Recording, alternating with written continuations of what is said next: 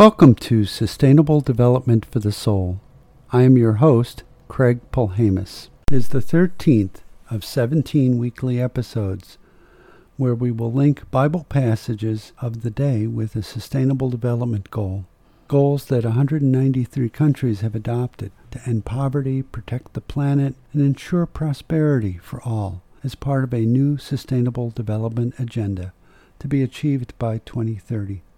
Today's quotation is from Psalms 72, verse 19.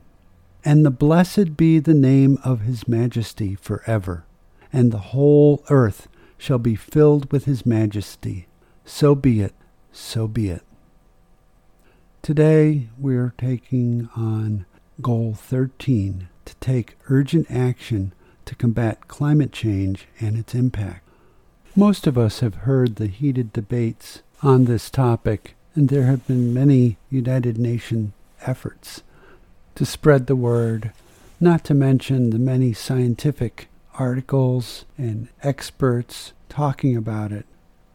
Those that are critical of this goal have taken the stand that it's simply cap and trade, carbon taxes and credits, footprint taxes. They try to create the myth that global warming is just a conspiracy theory. Since science does not always agree, we do not need to change our ways or make any improvements on how we are dealing with this. Well, the actual reading of the Sustainable Development Goal number 13, climate action, is to strengthen resilience and adaptive capacity to climate-related hazards and natural disasters in all countries, to integrate climate change measures into national policies, strategies, and planning, to improve education, awareness raising, and human and institutional capacity on climate change mitigation, adaptation, impact reduction, and early warning, and lastly, to promote mechanisms for raising capacity for effective climate change-related planning and management in least developed countries and small island developing states. Nothing about carbon taxes or cap and trade. This is about raising awareness, raising resilience, and raising the capacity to deal with climate change and do what we can to mitigate its effects. The prayerful action items I would have for today would be let's pray for those around the world who are suffering and facing hardship due to environmental changes. May they experience a sense of hope and will be able to see real improvement soon. Let's pray that there's a sense of responsibility in the hearts of people to care for this planet, that we may all exercise our influence to do good, making small and profound changes. Let's pray that governments are responsible and can make a stronger commitment for a cleaner environment.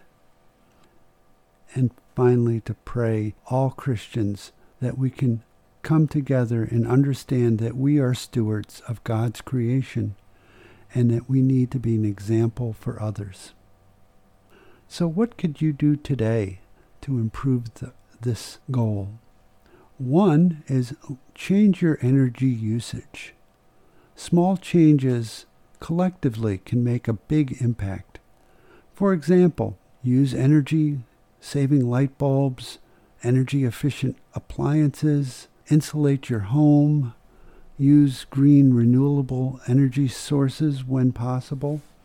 Just over a year now, we have been able to install solar panels on both our main house and our camp, and we have reduced our carbon footprint and saved collectively over 16,000 pounds of carbon emissions, the equivalent of planting over 400 trees. These are small things you can do. And the energy that we have generated, I've used with my electric car to drive over 30,000 miles. basically for free. So things can be done, small and large. Also, consider shopping locally, travel efficiently, and minimize your waste. There's lots of hidden environmental costs in the average lifestyle. And if you choose to, you may campaign against climate change. Consider joining with others, like-minded individuals, perhaps through your church, a charity, or organization, to work toward lasting and profound change. My blessing to you today is, may we all think globally and act locally. May we all become aware, active, and engaged in the effort ahead of us. We may begin to think like the Native Americans did, beyond our generation, to the 7th generation to come. Wishing you a sustainable and green Christmas.